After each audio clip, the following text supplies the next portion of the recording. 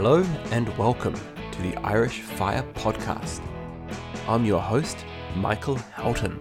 I'm an entrepreneur, investor, and financial independence enthusiast, sharing my financial freedom journey. Stay tuned and welcome aboard.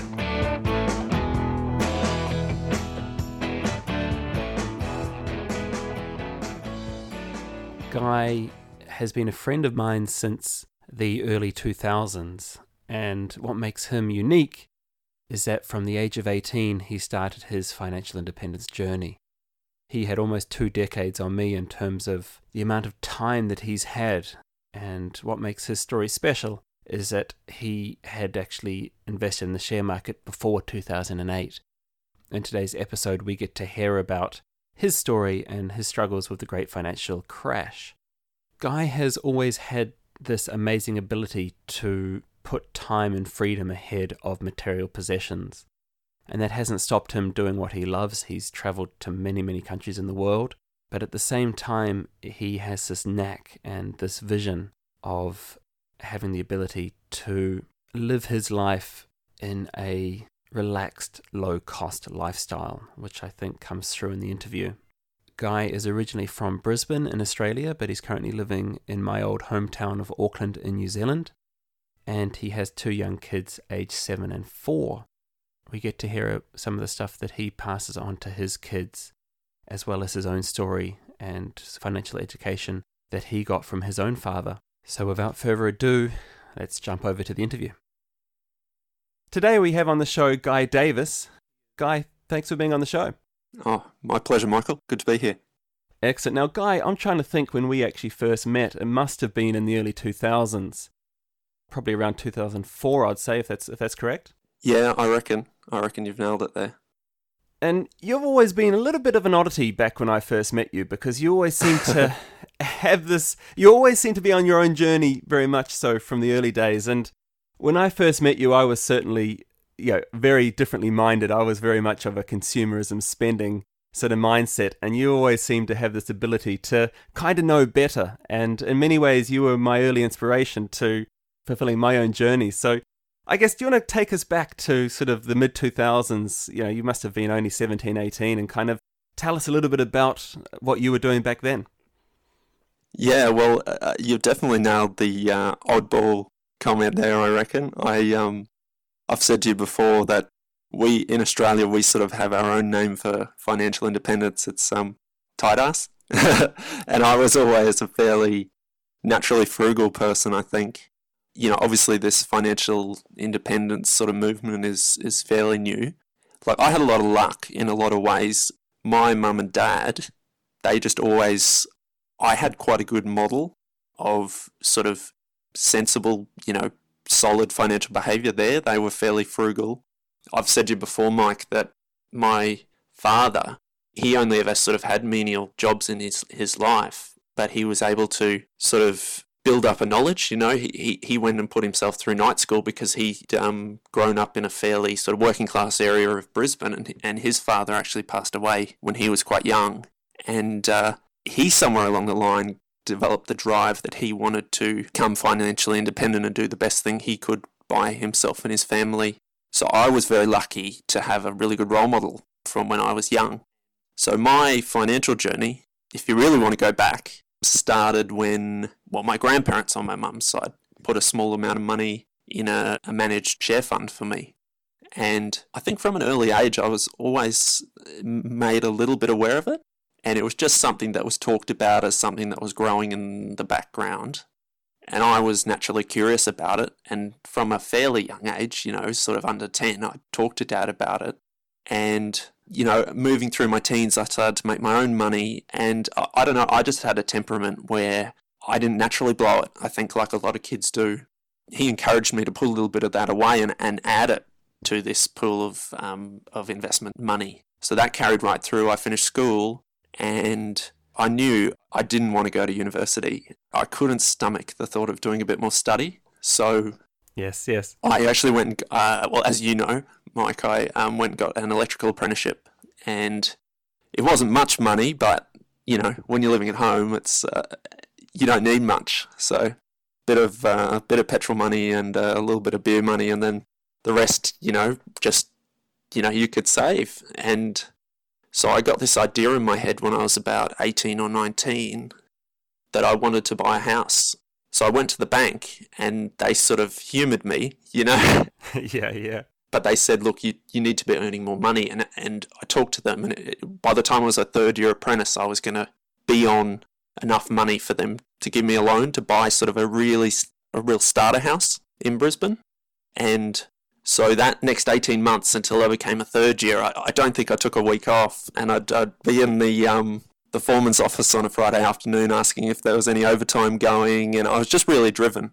And I thought it was actually fun. I mean, you yourself and your listeners might appreciate this a little bit, but most people in the outside world don't quite get the fun of seeing a pool of savings grow. But anyway, and I had a bit of luck on that front too, because I still had this idea of my father that money invested is going to be better for you than money in the bank. So I'd get my pay each week.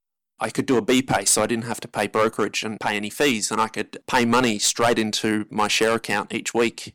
The day I got paid, and then I'd just have to get by with whatever money I had left for the rest of the week. It sounds crazy, but it was actually quite exciting for an 18-year-old. But it's extremely addictive, Guy. And I mean, I've certainly found that myself. I mean, my portfolio now is just under 65 grand. That's been achieved in 18 months. So it really does get to a stage where you just, you love seeing it grow. That's really, it's no different from raising an infant almost, You've got that kind of, I wouldn't say love for it obviously, but you've got that kind of drive towards it. And so from that point of view, it's extremely addictive. Back to your father. I mean, like obviously financial education isn't taught in schools, unfortunately. So you've obviously picked a lot up from him. And was it what he was doing or what he was telling you? I mean, was he working full-time throughout your whole childhood, or was it to a stage where you were starting to see his lifestyle change as a result of this stuff, or he was telling you what was going to happen?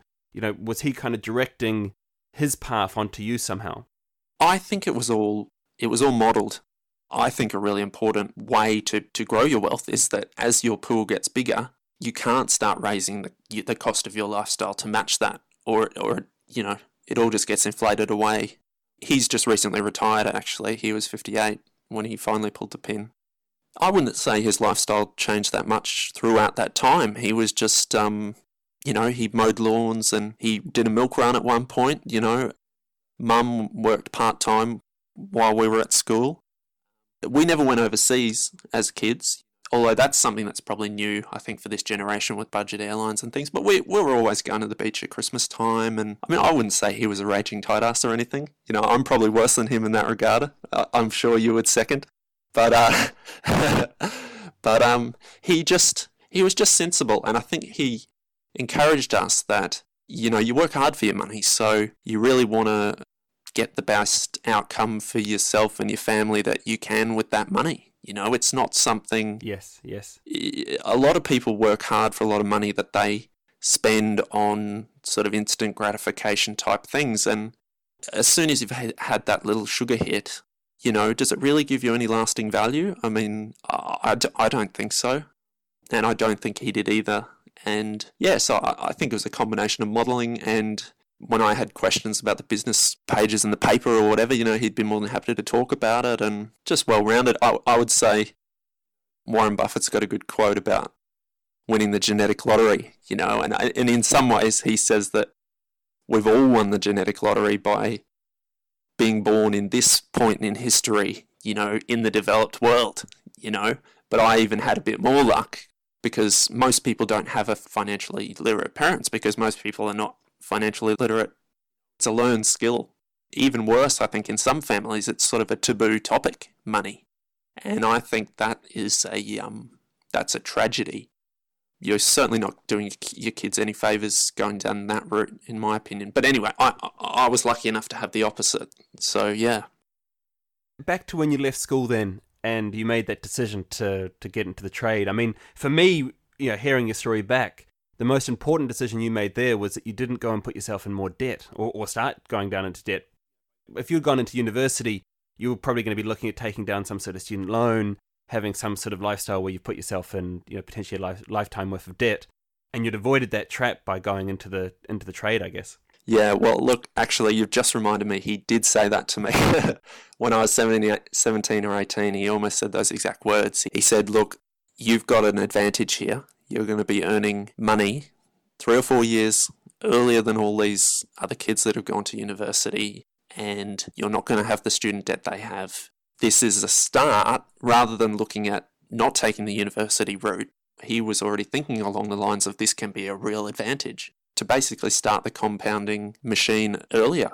I think millennials in particular, it's a real trap that by the time you finish a university, you have your student debt. That's the time when you're seeing all your friends are living out of home and you want to go and live this inner city hipster lifestyle. And that doesn't come cheap either. So you've really missed that period where you're still living home with your parents, where you really can have a chance to get things moving. 100%. 100%, Guy. I mean, that's basically it, right? And then once you're in that debt trap, then you've got to go and get a job. You've got to get up and go to work, and you've got no other choice, right? You've got to start getting this debt paid off and supporting this lifestyle. And we talk about on the show as they call it lifestyle inflation, where you just keep increasing your lifestyle and, any chance of saving, which you've kind of touched on already, disappears. So yeah, look, I'd love to hear a little bit more about the investment strategy that you had. And I know it's somewhat unique. I mean, a lot of people on the show will always tell us to invest in index funds. I think from memory, you kind of would be more selective in the shares that you're picking. I mean, do you want to share us a little bit about that? Yeah, I definitely can. It's eclectic and it certainly hasn't been without mistakes. But at that time, my money was in an index fund. I think it was with Vanguard, founded by John Bogle, sort of the father of index investing. And I'll just pop some money in there every week, like I said. That was another piece of luck. So that was, while I was trying to save this money, was probably 2004-05. Of course, that was halfway through a roaring bull market. After the dot-com bust had sort of bottomed out in 2001, 2002, there was a really good run in equities right up until, obviously, late 2007 when the global financial crisis started to kick in. I mean, strictly, if you're saving money for something that, something you access in the short term, yes, it should be in cash. Yes, that's right. Because, say, the years that I'd been doing this saving were to 2007, 2008, my house deposit would have got cut in half. So that definitely was an element of luck. So it was actually rising as I was saving. So I got to the point, I turned, third year at work, and I started looking around and I found a house. And I think by that point, I had maybe 35,000, I think. I still wanted to have some money in the share market. So I think I took about 15 or 20 of that to be my house deposit. Once again, I was a bit lucky, to have been born in a certain period, because 10 years ago, houses were much cheaper. Well, in a lot of the world. I mean, I know Ireland's had its own fairly unique set of economic circumstances over the last decade, but of course, yes. In Australia, houses were much cheaper in 2006 than they were in 2016. So I was able to buy a sort of a starter house and also have the luxury of not having to use all that money as a deposit. I was able to hold some of it off in a share account. From there is where I started to make a few mistakes. So I thought, right, I've got the house now. I was meeting the minimum repayments, fairly comfortably. A few of our mutual friends, Mike, were living with us, as you recall. And I decided I was going to use leverage. They say a bull market plus leverage equals genius, is the saying. And I was impatient to start building a stock portfolio. I didn't have any equity built up in my house yet, so I went and used margin loans to start buying stocks. And of course, this was now getting to sort of probably 2006, 2007. So, it was sleepwalking into a disaster, sleepwalking off a cliff, basically. But I was 19 and you couldn't have told me any different. I probably had 50,000 of my own money by that point, and I borrowed 50 on margin. That was when I started to buy individual shares, but with no sophistication whatsoever, just reading a tip in a magazine or something and thinking that meant something. Now I'm much more skeptical about tips and all that sort of stuff, but, I was buying sort of solid Aussie companies. Woolworths is one of our, for your Irish listeners, is one of our large supermarket chains, well, the largest in Australia, and, National Australia Bank and Fox, Rupert Murdoch's empire had an Australian listing at that point. Yes. And, even though some of those were quality businesses, the GFC spared no one, it just, I went to all of a sudden, $100,000 portfolio of which I had 50,000 equity in, to the portfolio was worth 50,000 and my equity no longer existed, and the debt was still there, of course. So looking back, I mean, it wasn't the nicest of times, but it proved to me that I do have the temperament to invest in equities. This is what I wanted to discuss with you, because I do remember that time, and I do remember you getting margin calls at the time, and you were quite comfortable just keep throwing money into it, whereas a lot of people would have... I mean, a lot of people were panicking and selling, right? But you had this ability to just go, right, I know it's going to come back, I know it's going to... And it has, right? I mean, it's tripled since then, right? So, at the index as a whole. So, one of the reasons for having you on, which was so interesting, is it's very difficult to find people from the financial independence movement who started pre-2008. Most of them started after or during the crash, and they've ridden this amazing bull run. But you were actually there pre-2008, and you actually had to experience everything. And so, I mean, can you kind of touch a little bit more on what your mindset was? Everybody else was running to the hills. How did you kind of ride that wave, so to speak, and probably realize by that point, shit, I've made some mistakes, but now I need to correct that, or at least now I need to go through that, and rather than turn around and run away, I need to just keep kind of adding to this pot, so to speak. What was your mindset, I guess? Yeah, I mean, looking back, I'd say I'd call it an MBA from the University of Life, I guess. It was, look, and as far as an education, I mean, I'm not equating myself to these people by any means, but when I listen to podcasts with great investors, quite often they got burnt early. You almost need to lose some money, I think, to really respect it. Well, for one, you learn lessons, but going forward, you respect the market a lot more, and it flushes out a bit of sort of risky behaviour that we all are more likely to exhibit in our youth. Exactly as you said at the start, you feel impatient early on, right? Like you have this real impatience feeling. And I think as you get more into it, you start to become more conservative as you go. You stop trying to chase these sort of holy grails of investments, I think. Yeah, that's right. Of course, by 2007, it had been a 6-year bull market, and I myself had never seen anything other than a market that sort of just went up like an escalator. Definitely a healthy thing to do that. I mean, one thing that helped psychologically was my girlfriend, now wife, and we went overseas. We were travelling in Europe for 6 months from the start of 2009 to the middle of 2009. I think March 2009 was the absolute bottom. So in that way, I wasn't really thinking about it too much. But yes, certainly, like when Lehman Brothers collapsed and a lot of that period through to late 2008, I mean, yeah, I don't know, it didn't faze me too much. It's like when I talk to you, Mike, and you get it, and I think a lot of people that listen to this podcast too, they get it about finances and their importance, not for the sake of being some sort of Scrooge, but to make your life more comfortable and to be able to provide for your family in the best way that you can. So, when we were talking finance, a year and a half ago, when the conversation you're talking about that got you started, you got it. And I think that investing is the same way, that you either get it, that, right, this is something I need to just hunker down and get through, because historically equity returns have been just fine, better than just fine, and you either get that or you don't, and it's probably the majority that don't really, but they suffer, and that's why you get these. I heard a statistic lately: the average investor in a managed fund has done much poorer than the average return of the average managed fund. So you've got average funds doing a certain performance each year, but you've got people, the average investor has done worse than that because they sell at the bottom, capitulate, and then they're jumping back in when markets are much higher. And I think that's just human nature, and I don't know, almost be able to shut it off a little. But yeah, I mean, that's I found it easier than most, I would say. It didn't bother me too much. I had a fairly long-term faith that it would end up all right.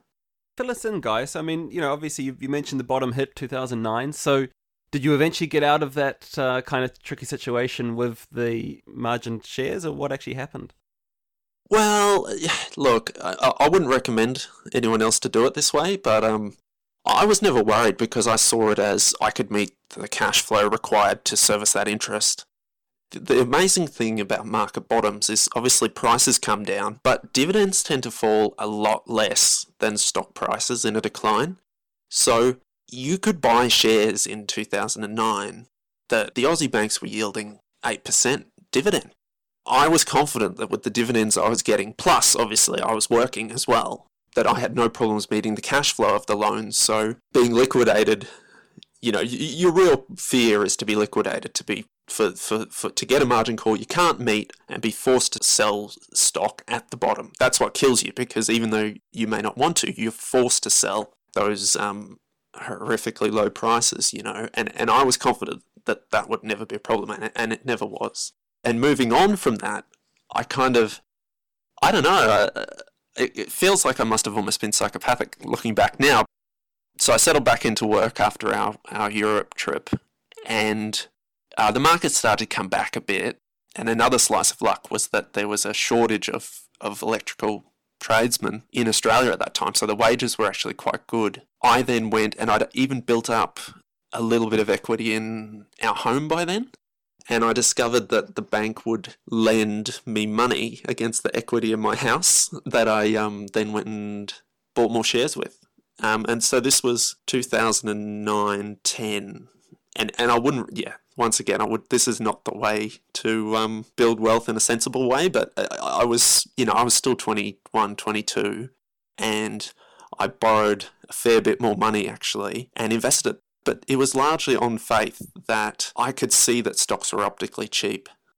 I don't actually think it was so much that guy. I think you've done the right thing, which is you've actually looked at what you're buying versus the dividend returns. And I think so many people out there are buying based on speculation, right? And we see this in the housing market all the time. Yeah. If you're in a situation where you buy a rental property that actually costs you money each month, that probably isn't a good investment. Whereas you were buying the shares going, right, these guys have historically returned X% per year, and the price that I'm getting it for is going to yield me, say, 8%. So it didn't actually matter if it went up or down per se, because you're still getting that dividend returns, right? So in many ways, that was what you were looking at. Yeah. But it also, you just continued to have faith that it was going to improve. And I mean, even back 2010, it was still pretty shaky, right? So it was definitely ballsy, but I think you kind of struck it on your head. And Gary Vee, he's some guy I follow on YouTube. He will actually say in your 20s, that's when you should be taking your most risk, right? And he says the problem with most people in their 20s are the opposite. They minimize the amount of risk they take. Yeah, that's right. Whereas you've actually gone and you've taken the risk. I mean, it's obviously paid off. Mm. And even if it had gone balls up, you still had decades left to correct it, right? So it wasn't like it was going to affect you in your 60s, if you know what I mean. Yeah, that's right. I mean, by the time you're in your 30s with small children, I mean, you can't afford to be taking those sorts of risks. But the other thing is that the market was cheap. They say that when there's blood in the street is when you need to be buying stocks. And that certainly, I mean, sentiment could not have been more negative. And I'd read enough to know that if it's truly going to be the end of the financial system, your money in the bank's probably no good to you either. So you might as well put it in equities, because there's a very good chance you're close to a bottom. I mean, it's funny, like Warren Buffett, he says, asset pricing is the only time when people run out of the store when there's a sale on, and the end of the day, try to forget the sentiment. Look at the price, When the price was 2 times higher, everyone was happy.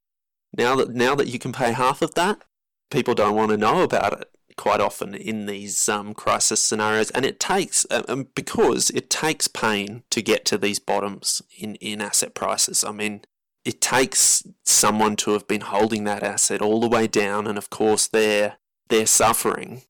But if you have the capacity to step in at that point, that's when a heap of the world's great fortunes have been made.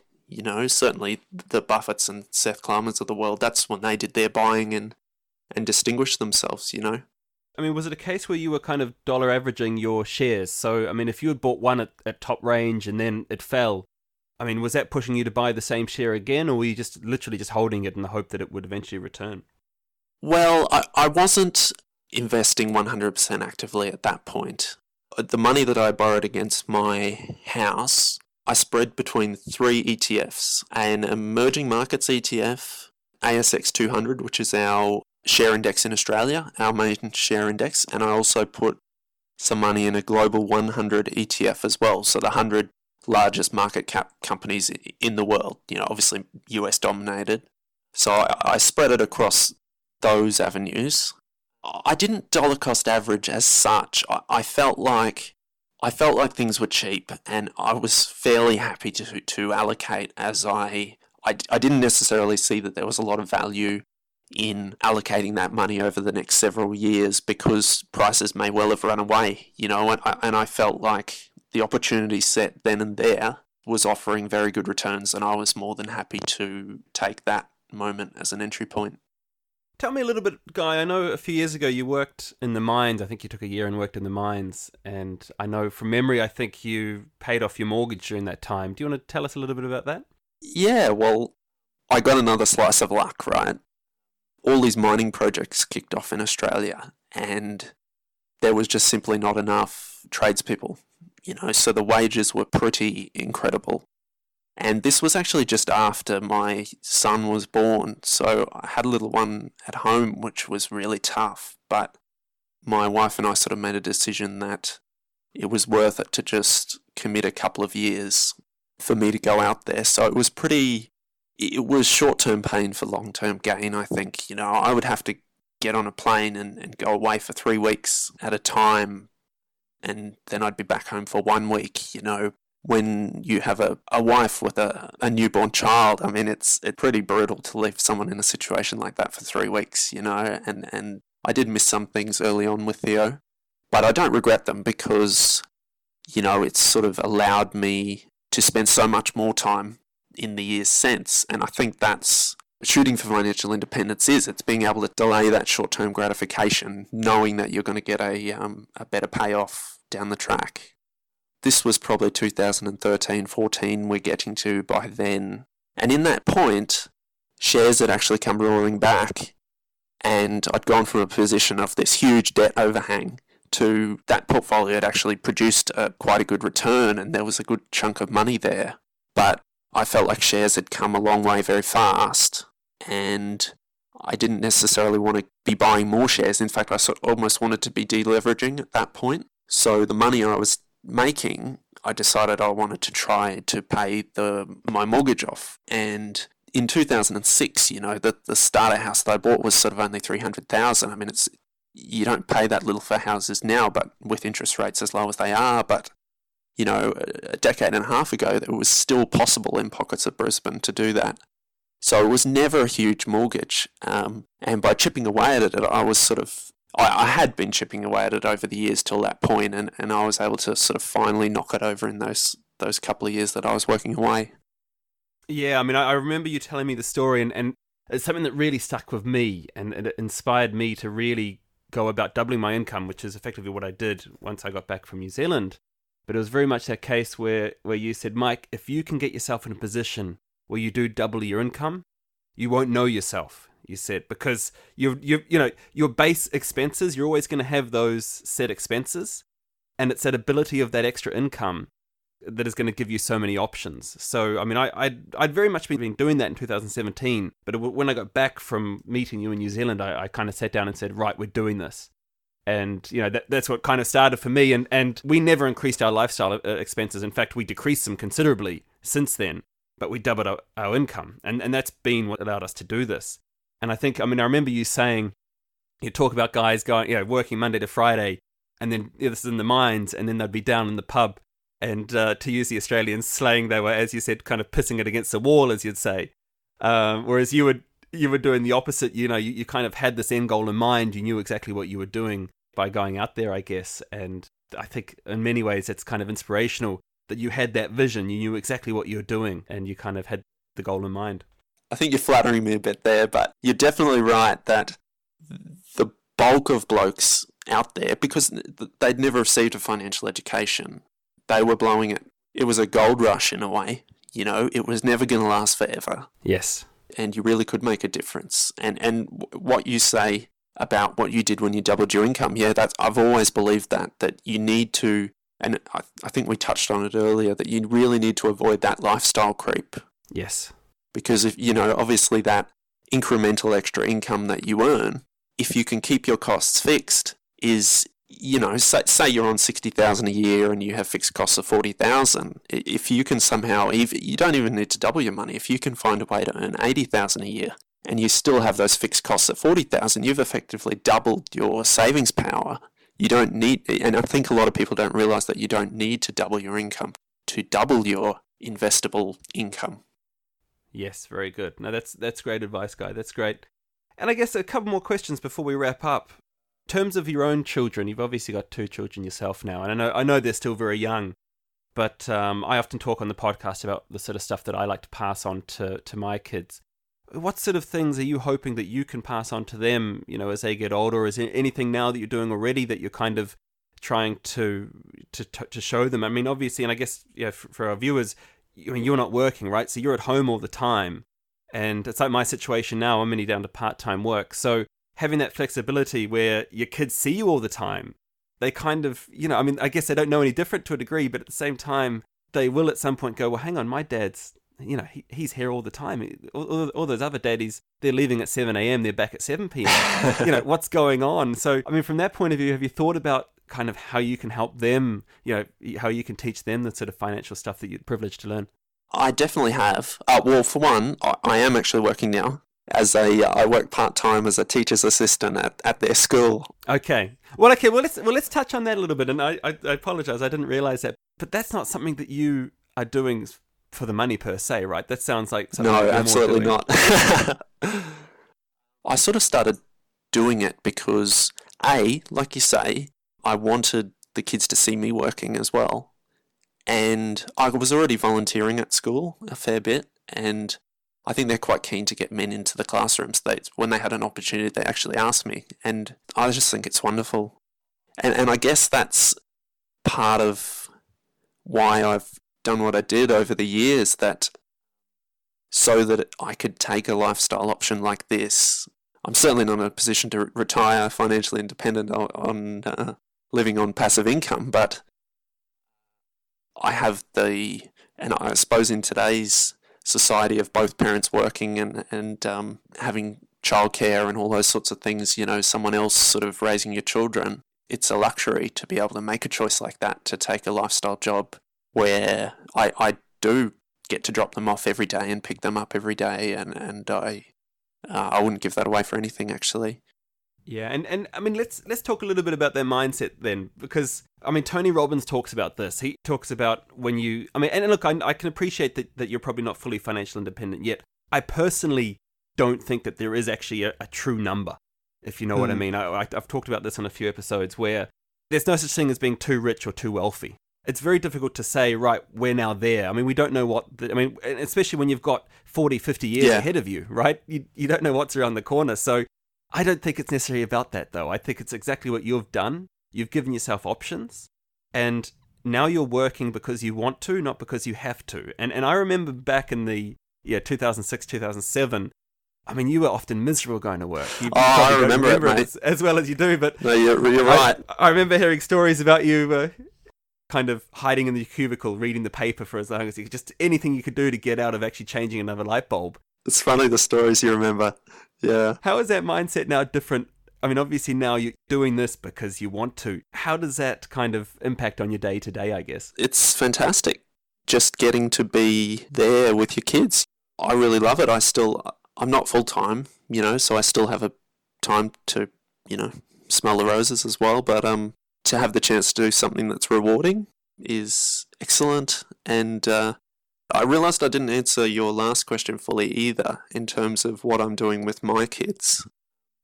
I actually really struggled with this. It's hard to get good advice. There's just been a really good personal finance book released in Australia by a guy called Scott Pape.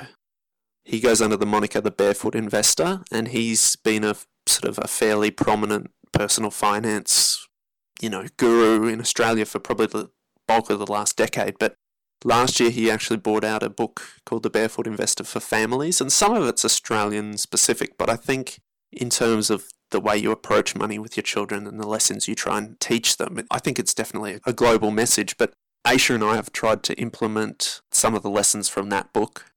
It just talks about you give your children, when you pay them their pocket money, they have to do jobs, obviously, to equate a being paid with a work ethic. Yes. But you give them 3 jars, and in those 3 jars, one's for spending, one's for saving, and one's actually for giving. And they get to split their pocket money up into those jars as they want.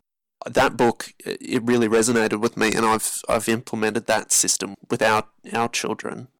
I really like the holistic sort of approach to it, like having that giving jar as well, because, we joke about, me being a tight ass, but no one wants to be a Scrooge, and no one wants their children to be a Scrooge either.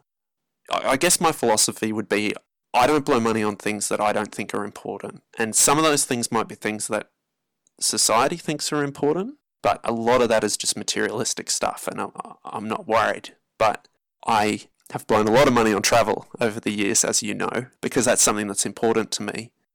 You definitely don't want to be raising children who are going to be dodging their round at the pub. You want someone who's confident and financially savvy, but who, is compassionate with their money as well, and will hopefully compassionate in their whole character, but, with your money is obviously a part of that as well. And so I really recommend his approach to children. We've actually just recently, I've opened a couple of share accounts, with myself as the trustee, just in their names. Small sort of money, sort of like, what my grandfather did for me. And Theo and Evie are 7 and 4, but we got the quarterly report the other day and I got it out and I said, these are we looked at the fund holdings and I said, look, you're actually owners of these businesses, and we sort of went on some of their websites and looked at what they do, and I just think you're doing your kids a great service if you can open their eyes financially. I know I'm preaching to the choir here, but I think by trying to just model smart financial decisions yourself and give them guidance where possible and make money a common and open topic at the dinner table, because that's where they're going to learn that stuff, Nah, brilliant, Guy. That's great advice, and I certainly like the jar idea. I'm going to go and implement that as soon as we finish this call. I'm sure there'll be a chorus of protests, but I don't care. I think it's a brilliant idea. That's certainly great. And look, we're very much on that mindset as well. I mean, we actually give 1% of our income back now to charity each year. Oh, that's wonderful. And I know it's only 1%, but, I think Tony Robbins says, if you can't give one penny in a dollar, how are you going to give 1,000 in a million?